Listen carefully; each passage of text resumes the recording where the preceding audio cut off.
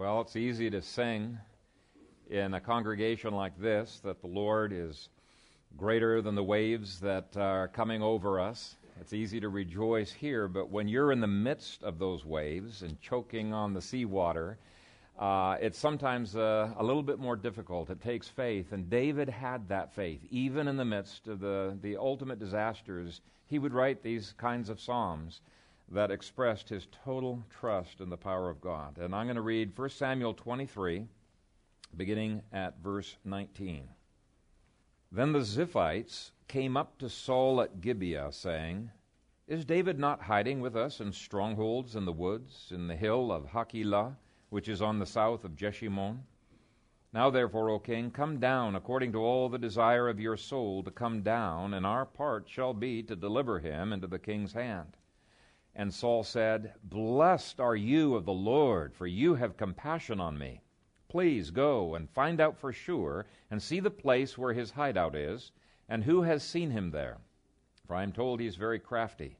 See therefore, and take knowledge of all the lurking places where he hides, and come back to me with certainty, and I will go with you. And it shall be, if he is in the land, that I will search for him throughout all the clans of Judah." So they arose and went to Ziph before Saul. But David and his men were in the wilderness of Maon, in the plain on the south of Jeshimon. When Saul and his men went to seek him, they told David.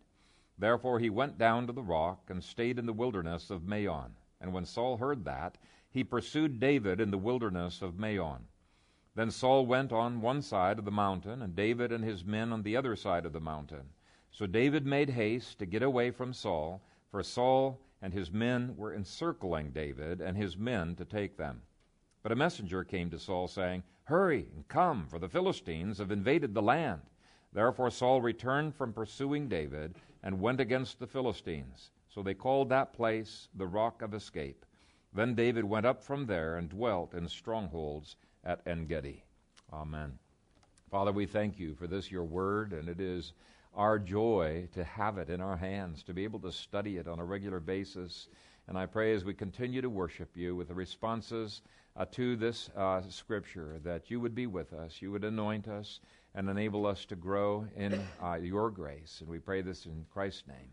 Amen. You may be seated. Ikuko Toguri. Wow. It's only the third time I've pronounced that word right.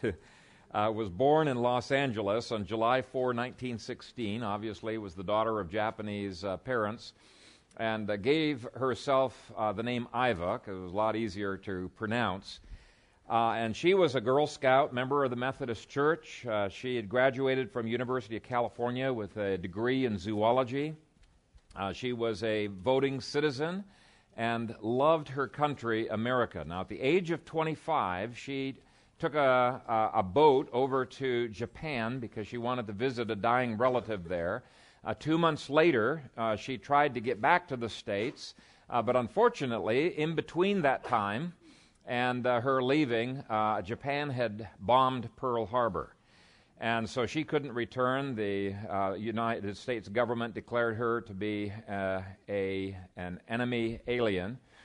Well, the Japanese government pressured her into renouncing her U.S. citizenship, and she steadfastly refused to do that. So Japan declared her to be an enemy of Japan, refused to issue her a ration card. So she was really in a pickle.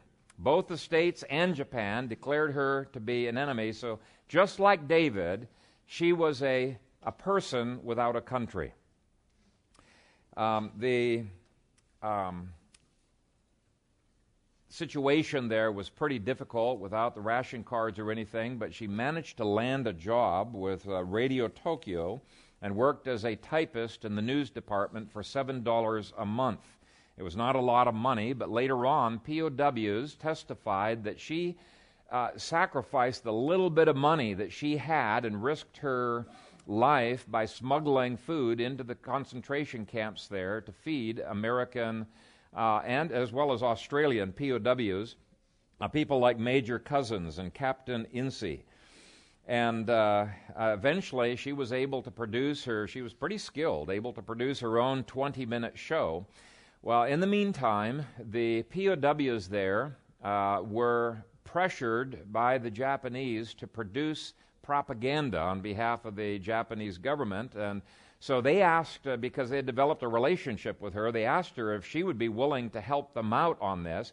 She said, no, I don't want in any way be spreading propaganda against the United States government. And they assured her, look, we're writing the script. We're going to make it look a little bit like propaganda, but we're not going to say anything negative about the states. And so she agreed, and true to their word, there wasn't even a word of anti-American propaganda in her shows. She had 340 shows total that she aired, and it was supposed to be propaganda, but the way she kind of developed it, it actually brought encouragement to the morale of the troops in the ocean there. She called herself Orphan Annie and called the POWs her, quote, my fellow orphans.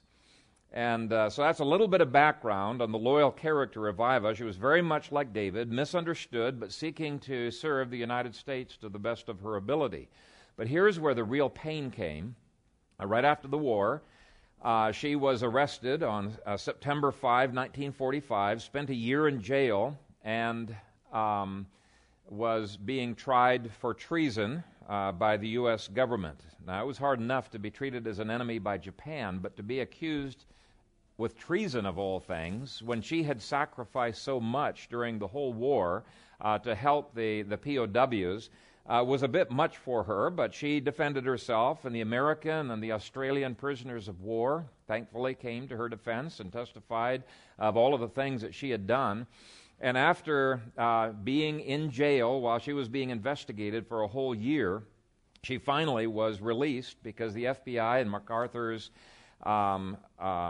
staff couldn't find any evidence of wrongdoing. I read through the transcripts of the court hearings there, and the FBI had looked at 5 years, very intensive investigation, 5 years worth of evidence. Department of Justice issued a statement calling her broadcast, quote, innocuous. The U.S. Navy actually issued her a certificate of appreciation for the way in which she had encouraged the morale of the troops. So you think, okay, that's great, a year in jail, but at least she's moving forward. Well, actually, this was not the end of her troubles.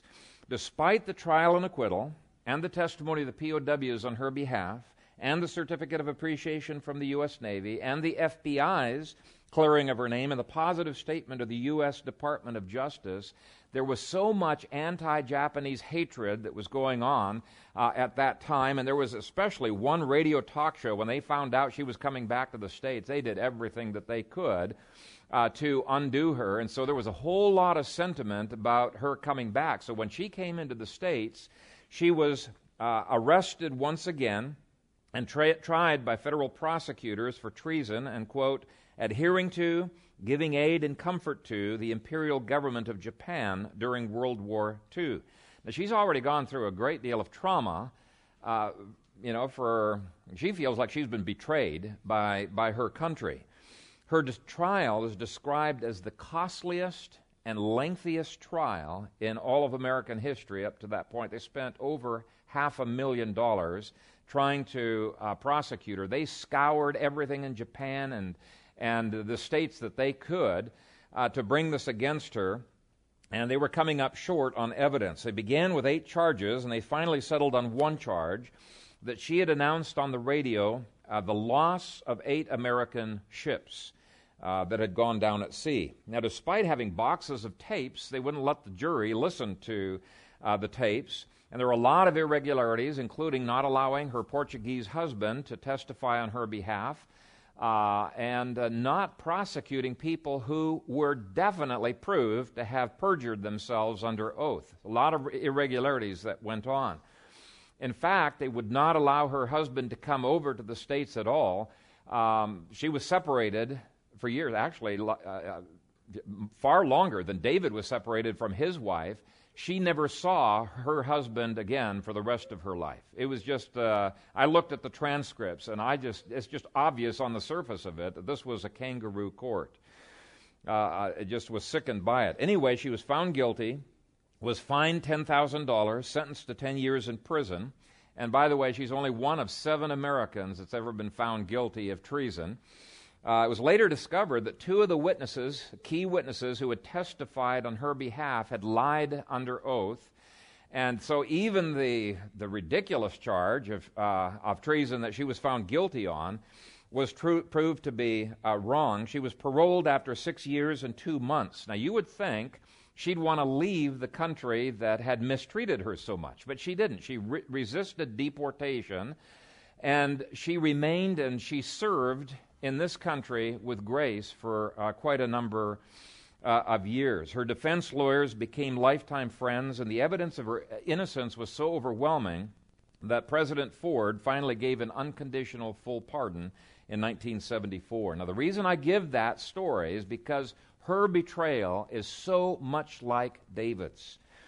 Just like Iva, David had sacrificially served his country and his fellow citizens. Just like Iva, David was in exile. Just like Iva, David was rejected by the government of both countries. David spent approximately the same amount of time in exile, and yet David shows a similar grace in the face of difficulties. Now, if you can just put yourself into the shoes of either Iva or David, either one, I want you to ask yourself, how would I have responded to this betrayal of everything good that I have done? Would you have become bitter, or would you have been able to trust God's overruling providence that He's even working these things together for your good? You know, David said, do not put your trust in princes. You can see why. Do not put your trust, they'll let you down. But he continually admonishes us, trust the Lord, even when you cannot see the good in your situation. It all seems bad. Just like Brother Scott was saying at the beginning, by faith we trust the word of a God who cannot lie, and that can help to take us through. Now, I want to look first of all at the betrayal of friends, and I should have put friends in quotation marks because we don't know for sure if they were close friends, but they were people that he knew. These Ziphites were members of his own tribe, and they were a part of the key they were the defensive center that would have taken care of David's district. So he probably did know some of these people. Anyway, let's read verses 19 through 20. Then the Ziphites came up to Saul at Gibeah, saying, is David not hiding with us in strongholds in the woods, in the hill of Hachilah, which is on the south of Jeshimon? Now therefore, O king, come down according to all the desire of your heart to come down, and our part shall be to deliver him into the king's hands. Now, the first thing I see in this passage is a misplaced patriotism. They are not putting the interests of their country first. They're putting loyalty to the king first. Now, in their minds, it was probably identical. It's exactly the same thing. But I just want to point out that these Ziphites probably did not have any evil intentions. Saul clearly did. I doubt that they did. They were patriots who loved their country. In fact, we've got a whole lot of archaeological evidence that the Ziphites were very well known for their loyalty to the king and to the country. In fact, we've got tons of shards of pottery from that region. They were a key administrative center, but a lot of these pottery shards have "to the king" put on them. They were not only known for their loyalty, but they were known for a long, long history of defending their country against external enemies. I mean, all the way back, they were proud of their great-great-great-grandfather, Caleb. You remember Caleb was in his 80s, a guy who said, give me this mountain. I mean, it's one of the worst places you could attack. He wants to attack this. He faithfully served under Joshua. And this is the kind of heritage that these Ziphites had. From that time on, Ziph became one of 15 strategic centers for defending the region of Judah. And so what's going on here is these were patriots who were ready to defend their country at the drop of a hat. Here's the problem. They had a zeal without knowledge. They were likely sincere but misinformed. What they were acting on was the bad press that came out of Saul's press box, I guess you call it. You can always trust what the government says, right? For them, David was Saul's enemy. That's all they needed to know. Saul's enemy is our enemy. This is the way that Ziphites think. So they felt the right thing to do was to report David's whereabouts to Saul. for the king, for the country. This was their motto. And every age has had its Ziphites who will weirdly think that they are serving God and country when they turn in their neighbors. Now, we, in hindsight, we just shake our heads at the Germans who would spy on and report their neighbors to the Nazis in Nazi Germany. Why in the world would they do that, even turning in their friends? We shake our heads at the Germans who turned in pastors and others, and we wonder, why would they do that? But I really think that a lot of those people thought that they were doing the right thing. They were patriots who believed and believed in their country, loved their country. They were patriotic Ziphites who had a zeal not tempered with knowledge. And in some ways, I think blind, zealous patriotism is one of the worst things that citizens can have. Now, I'm a patriot, but not a blind, zealous patriot that I'm willing to defend anything that our government says.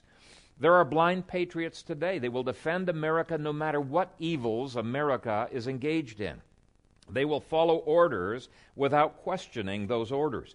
Years ago in Louisville, Nebraska, there were some Ziphite officers who were hauling pastors and fathers out of a church and locking the church doors because that church was refusing to get a license from the state for their church school.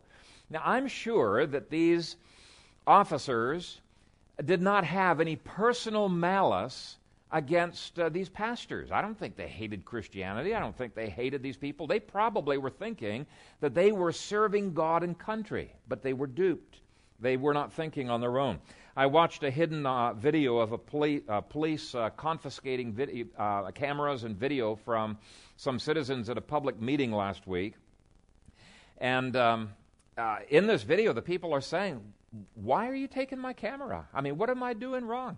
And the guy said, "Well, we're just protecting the citizens in this room." And you're scratching your head, and he said, "Okay, how is taking videos from people in a public forum, it's a political rally, how in the world is that in any way protecting citizens?" Well, they said that they are protecting citizens from being cameraed. And anyway, I did a little bit of research, and what it ended up being is that these Republicans didn't want these videos put onto the web. They said, these are radical Democrats. They're putting all of these videos on the web. And I'm thinking, well, so what? It's not like they edited them, made them look worse than they were. They're just putting videos up there. And anyway, later on, once it became real public, they were apologizing about it. But those police officers were Ziphites. They couldn't think for themselves. I've got a strong suspicion they're going to be sued, and I hope they do, even though it's we conservatives who sick the police officers on them. It's just too much of this stuff going on. But we have Ziphites patting down honest citizens in airports. Ziphites confiscating arms from honest citizens when natural disaster hits. Ziphites blindly implementing unconstitutional orders week in and week out. Ziphites are everywhere. Okay, they're not subject to the Constitution. Their motto is "to the King." And when Ziphite citizens go along with what's happening there, in fact, they contribute to it, there are Davids out there who feel horribly, horribly betrayed. I really think that in part the Tyler situation in Oklahoma is Ziphite citizens betraying neighbors to Saul. And there's huge suffering that can result from such betrayals. Huge suffering that can result. Now, I really admire that family for not getting bitter. Every time we talk with them, I just think, well, praise the Lord. They're handling this in the way that David handled it. And I think it's appropriate to preach on passages like this because you may get burned at some point in the future. Maybe not by government. You might be burned by your own friends, dear friends who betray you. And your responses to that betrayal are going to evidence whether you're walking in the flesh or whether you're walking in the Spirit. It's so important that we know how to respond in a godly way. Verse 21, "And Saul said, 'Blessed are you of the Lord, for you have compassion on me.'" Saul praised these Ziphites as engaging in a wonderful, compassionate act, as if they're serving God and country. He's putting a good spin to a horrible act of betrayal. Okay? He was excited to find people who had unthinking loyalty. But his praise of wrong actions would have been considered a curse by God and should have been considered a curse by the Ziphites. And so Saul blesses them, and then secondly, Saul says, "You have compassion on me." Now, having compassion on a runaway government is to fail to have compassion on David or to have compassion on other Israelite citizens. And so we got to be thinking, just because people praise us is not enough. We also need to be thinking, okay, does God praise this behavior, or is God going to curse this behavior?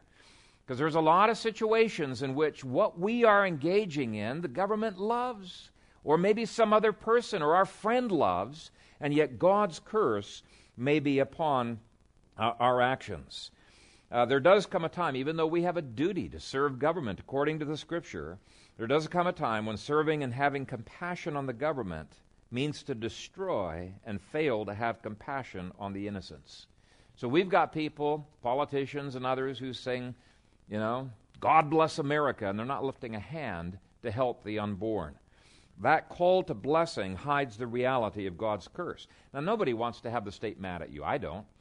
And yet, if the tyrannical state is praising you, there is some probability that God is not pleased with what's going on. And of course, these citizens were in trouble with God because they were unwitting accomplices to the king's tyranny. Let's take a look at verses 22 through 23. "Please go and find out for sure and see the place where his hideout is, and who has seen him there, for I am told that he is very crafty. See therefore and take knowledge of all the lurking places where he hides, and come back to me with certainty, and I will go with you. And it shall be, if he is in the land, that I will search for him throughout all the clans of Judah." Now, it's very interesting what Saul has done here. These guys have come thinking, okay, we're just going to give some information. It'll help Saul to do his job. No. Saul grabs them as soon as they come in, and it's almost like he's got his tentacles around them. He's going to get a whole lot more out of them than just this little bit of information. There's three things he wants them to do. First, he wants them to be involved in ongoing surveillance of David. Second, he wanted them to make note of every single person who has gone to visit David. Because this is not just going to be about David. He's going to round up all of the citizens who have in any way helped David as being enemies of the state. And then third, he asks them to provide the layout of the land. He calls it knowledge of all the lurking places where he hides. But it looks as if they're not even going to be off the hook once they've supplied these three things, because he goes on to say, "I will go with you." So they're going to be a part of this manhunt. They think they're just giving some helpful information to Saul. No, he pulls them in, and he's going to involve them in a whole lot more than what they had anticipated they were going to be doing. But you know what? Even then, they probably thought, this is a good thing. It's helping our country. It's helping Saul to track down the terrorist David. And because of their ignorance, they were unwitting accomplices to tyranny. So in these verses, David is hurt by three things. He's hurt by neighbors who turned him in. He's hurt by a government that practices and rewards betrayal. And thirdly, he's hurt by citizens actively being involved in the manhunt for him. And then in verses 24 through 25, we've got the actual harassment. "So they arose and went to Ziph before Saul. But David and his men were in the wilderness of Maon, in the plain on the south of Jeshimon. When Saul and his men went to seek him, they told David. Therefore he went down to the rock and stayed in the wilderness of Maon. And when Saul heard that, he pursued David in the wilderness of Maon." David and his men are just like Iva. The government was spending enormous sums of money just to bring David down, just like the government spent enormous sums of money just to bring Iva down. Both governments were doing exactly the opposite of what Romans 13 says is the sacred duty of every civil magistrate. Let me outline for you 5 things that God says are sacred duties of civil magistrates in Romans chapter 13. First, Romans 13 verse 1 says that government agents are supposed to limit their power. That's verse 1. They're supposed to believe that there is, this is the literal rendering of the Greek there, that there is no authority if not from God. Okay, so The civil magistrate is supposed to believe, I may not do anything that God has not explicitly authorized me to do. In the Scriptures, I am limiting my power. I watched a video of Ron Paul last week where he was being, it was a great interview actually on the TV, and you could just see this talk show host was just wondering, what are you talking about? You're not interested in presidential power. You mean you don't care if you win? And Ron Paul, you can tell, you don't get it. Of course I want to win, but I'm not interested in presidential power. I want to get into this office because I want to limit that presidential power. And that's exactly what Romans 13 verse 1 is talking about. It's saying magistrates need to seek to limit themselves to exactly what God has called them to have.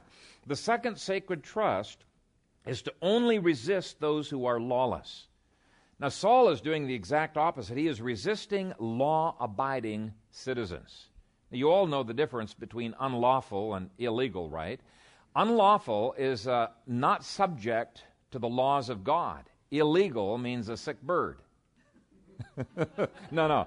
Illegal means you are violating some statute of the government. And yet there are some statutes that are unlawful. Why? Because these statutes are contrary to the laws of God. I think we've got to distinguish in our mind the difference between unlawful and illegal. The third call of Romans 13 to a magistrate is to praise good works and to be a terror to bad works. That's in verse 3. The Psalms indicate David felt hugely betrayed by Saul because he had become a terror to his good works. Really, on all 5 levels we're going to be looking at, Romans 13 is flipped completely upside down. Fourth call in Romans 13 is to minister protection to the Davids of this world. That's verse 4. Now, David was experiencing the exact opposite, just like that defenseless Japanese American was experiencing the exact opposite. They were being harassed by the government. They were not being protected. The fifth sacred duty of magistrates in Romans 13 is to raise the sword against tyrants and evildoers. Now, Saul was doing that, but he was also raising the sword against those who do good.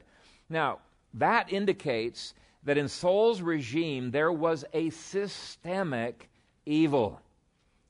On all 5 levels, Saul was doing the exact opposite of his sacred duties. And when you experience systemic perversion of justice in the name of justice, because they're going to call it justice, it can be extremely frustrating. And this sense of frustration that some American citizens have been happening, and this applies in other countries as well, is a frustration that David keenly understood. And in the conclusion, I want to draw out some applications of how we can face such injustice without getting bitter, to face it with faith.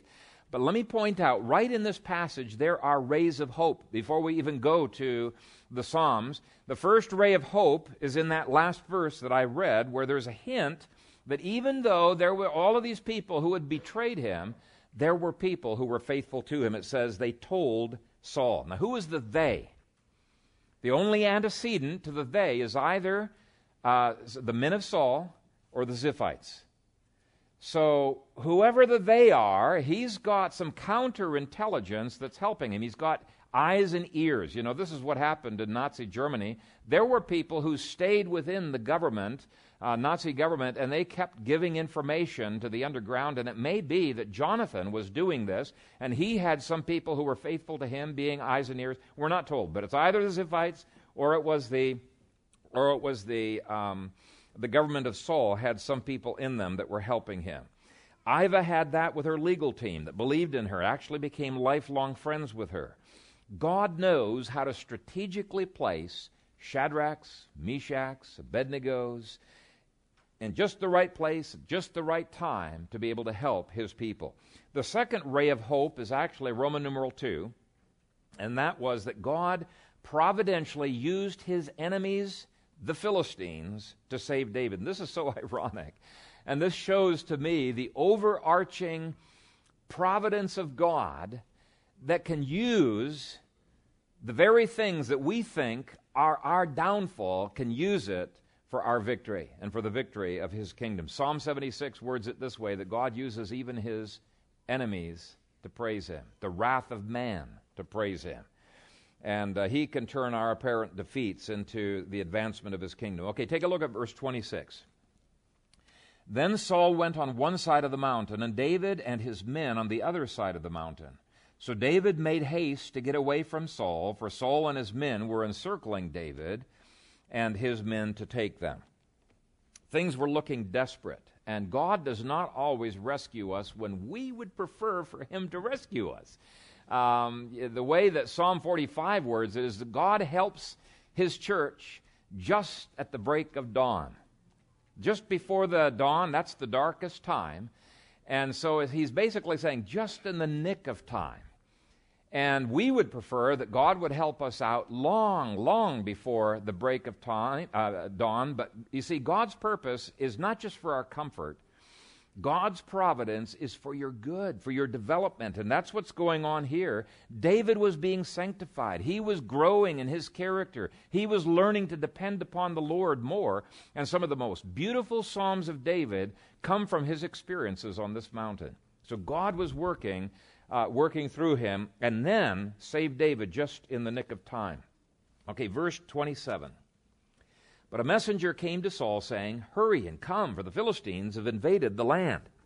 Now I'm sure this frustrated the daylights out of Saul because he's almost got David in his clutches, and then this report comes and he's got to think, do I risk losing the whole kingdom to the Philistines or do I get David? Well, he didn't have a choice. He has to leave, and I'm sure he was extremely frustrated in doing so. It drove him crazy. But God can frustrate the humanists of today just as easily. They may wish they could have another $25 trillion to spend to overturn God's laws. And yet God can use lack of money. He can use enemies outside the state. He can use enemies inside the country. He can use their friends, even the friends of humanists, he can use to frustrate their purposes and take the pressure off his people just when it is necessary. Look at verse 28. Therefore Saul returned from pursuing David and went against the Philistines, so they called that place the Rock of Escape. They made it a memorial to God's goodness. In fact, when you read the Psalms that were written during this period, you can see in those Psalms that David ascribes this Philistine attack to God. God delivered him through these Philistines. This was not an accident. This was God's doing. He used the Philistines to save David, and that idea troubles many people. How can God use the sinful actions of others in order to accomplish righteous purposes? And that's what the Scripture says he does. Now, some people, the way they try to reconcile this is they say, well, God allowed it, but his hands were not involved in this at all. But that's not the way the Scripture words this. It indicates God's hands were very much involved, yet he was not the author of sin. And people say, how in that world could that be? Amos 3, verse 6 says that there's not a single evil or calamity that happens in a city that God has not done it. Okay, that's a very active kind of an involvement in those calamities. And people's instant reaction is, whoa, Phil, don't go down that road.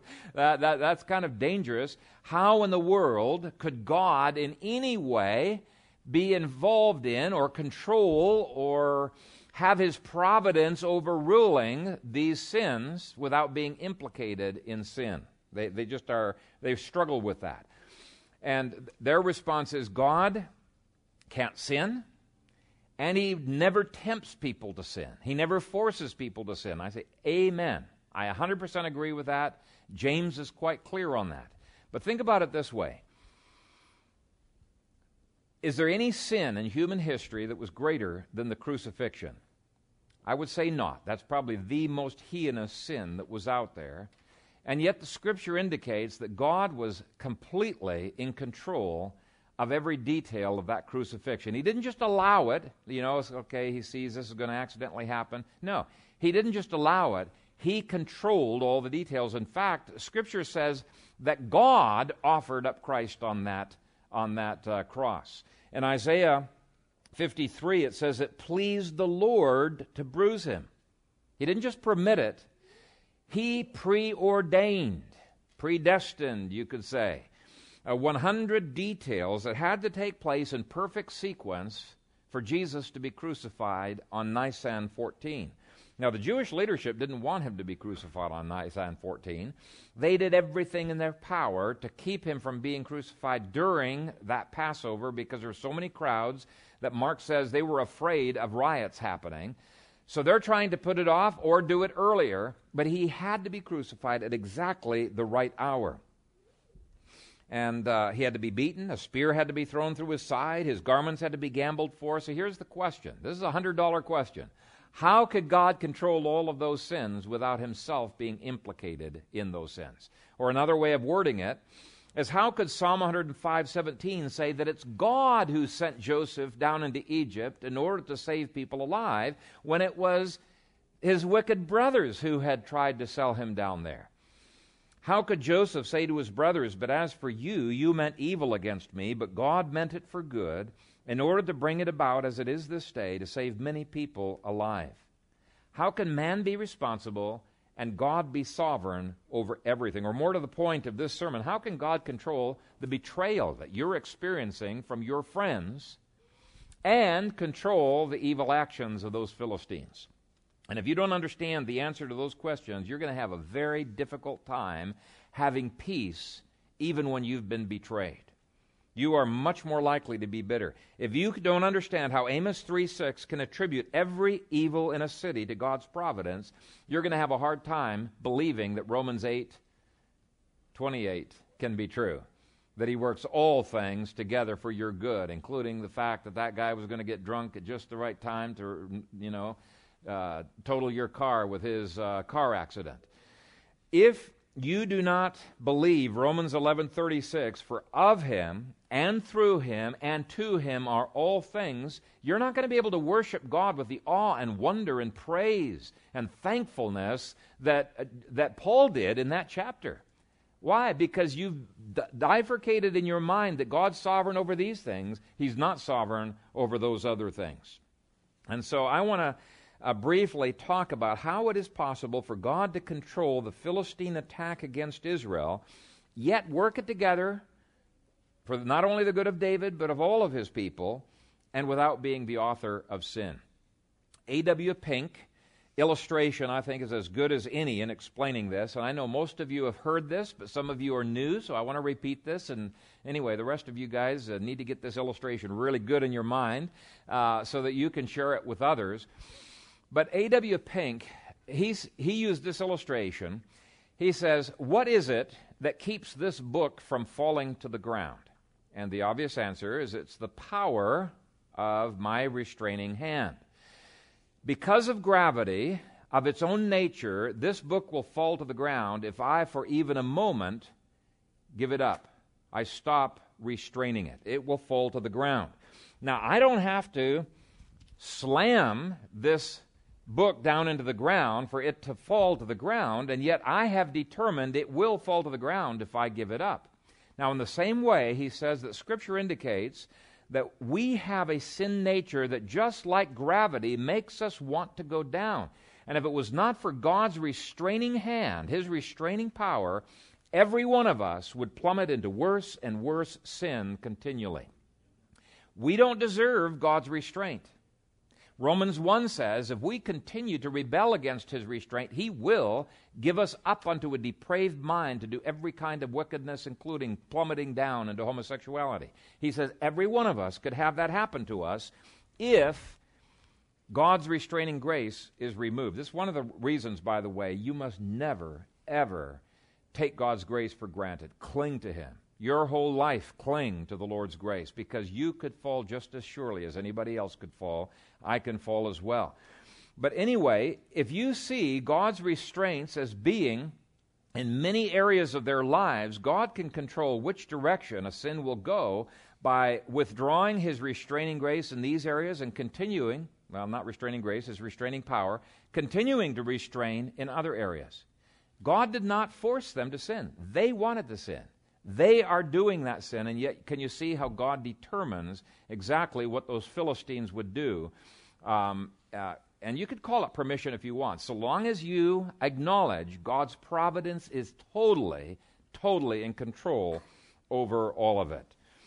And what God is doing is he's using these Philistines to praise his name, to benefit David and to benefit the Israelites who were backsliding, who were failing to take this tyranny of Saul seriously, so they deserved the discipline that they were getting from the Philistines. But that illustration also says, look, whoever falls is responsible. We're always responsible for our actions. And so David takes his responsibility seriously.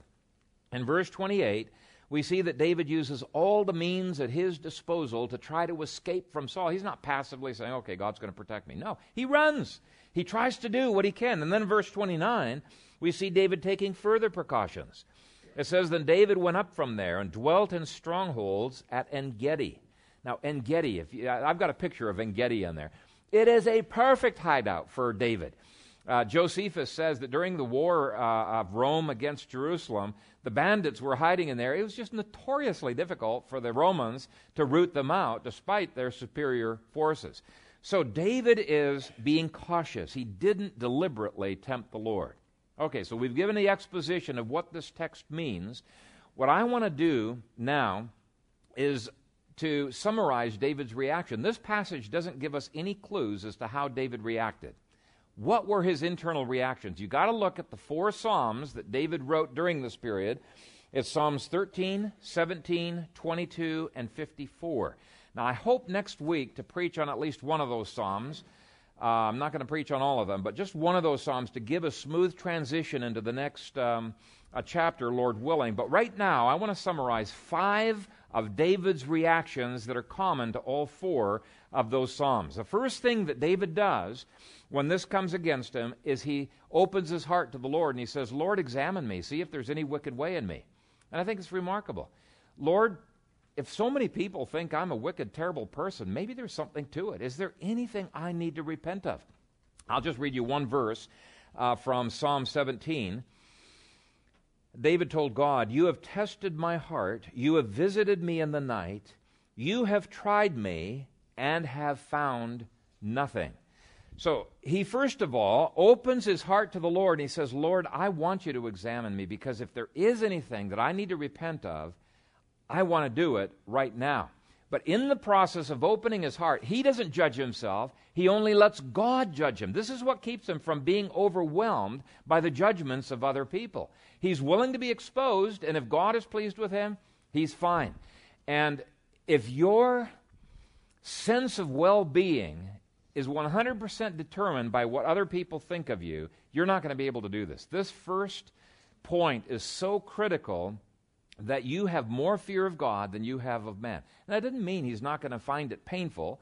Let me read you from Paul, who did find the barbs of the Corinthians a little bit painful, but he says, but with me it is a very small thing that I should be judged by you or by a human court. In fact, I do not even judge myself. He refused to beat up on himself. He says, the only one I'm going to let judge my heart is God. And so that's a question you can ask yourself. Is it just a little thing? Yeah, painful, but it's just a little bit painful when other people judge me if God is pleased with my heart. Boy, you're going to be much better, in a much better place to handle betrayal if your heart is subject to God's approval or disapproval, not totally of man. So he says basically, search my heart, show me if there is any wicked way in me, and I would encourage us to do the same thing, because we can be blind to our own sins, and somebody's betrayed us, and we think, yeah, it's only their fault. Our first reaction should be, Lord, is there anything in me that is wrong? Second, David laid his case out before the Lord and asked God to give the justice he could not get from human courts. Let me read you another verse from Psalm 17. Hear a just cause, O Lord. Attend to my cry. Give ear to my prayer, which is not from deceitful lips. Let my vindication come from your presence. Let your eyes look on the things that are upright. So he's asking him, hear a just cause. This is taking Satan and other humans to the courtroom of heaven. Okay, you've been burned down here below. Hey, you got a court of appeals. And too many Christians do not take seriously this court of appeals. They just feel, okay, I'm done for.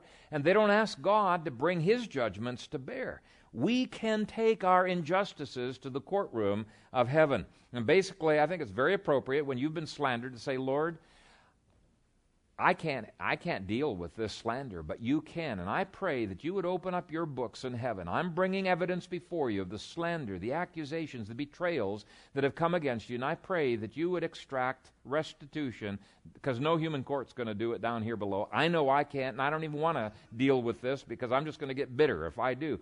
I hand this over to your courtroom, and I'm going to submit myself to your justice. I think that's very appropriate. Now, I don't remember if it's 2 years ago, 3 years ago, but sometime I gave 2 sermons on one of the Psalms of David that dealt with this whole bringing of people to the courtroom of heaven.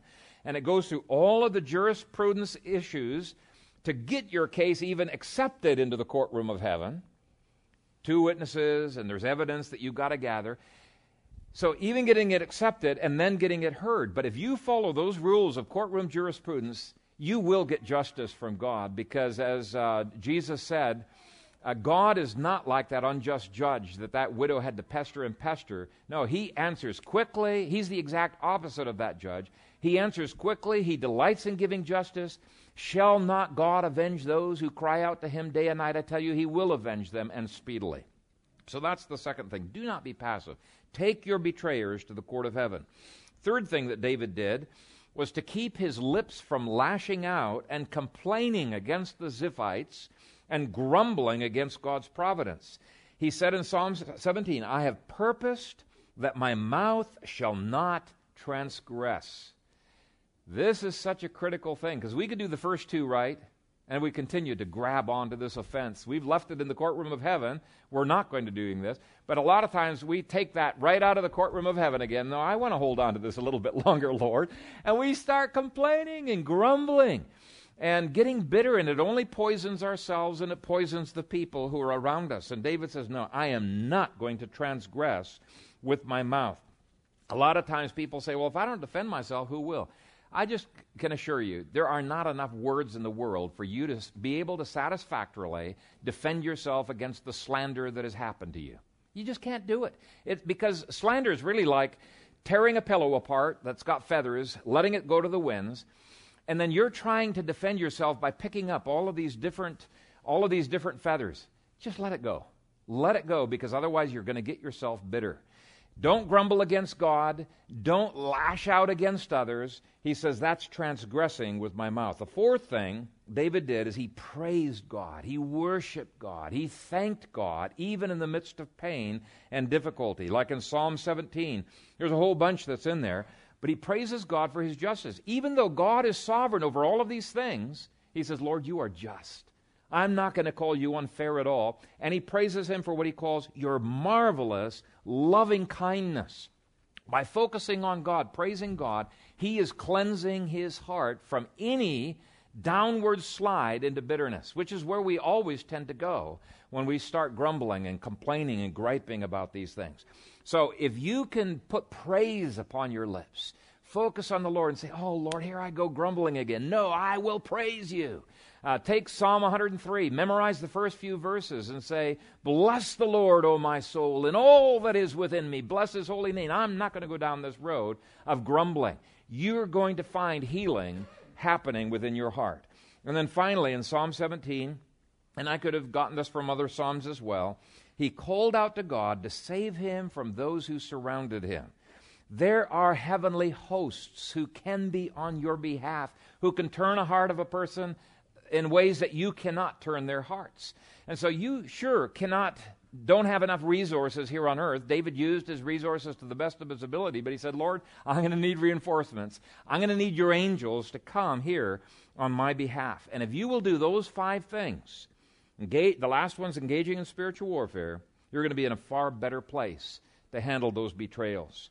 May God help our congregation to triumph over the Ziphites, triumph over the Sauls, and triumph over our own evil hearts. Amen. Let's pray. Father, we thank you for this word, and I know almost every person here has had times where they have endured pain, pain from betrayal from those that they love, pain from a betrayal of those perhaps that they don't even know. But Father, we thank you that we can lift these things up to you, and that even in the midst of these pains, realize victory. and realize these things working together for our good. We do desire, Father, to not respond in inappropriate ways. And I pray that every person in this congregation would find that peace in the midst of the storm, that joy unspeakable and full of glory that Peter talked about in the midst of their persecution, and that we would be able to keep on keeping on with our heads straight and our feet not stumbling. And I pray it in Christ's name. Amen.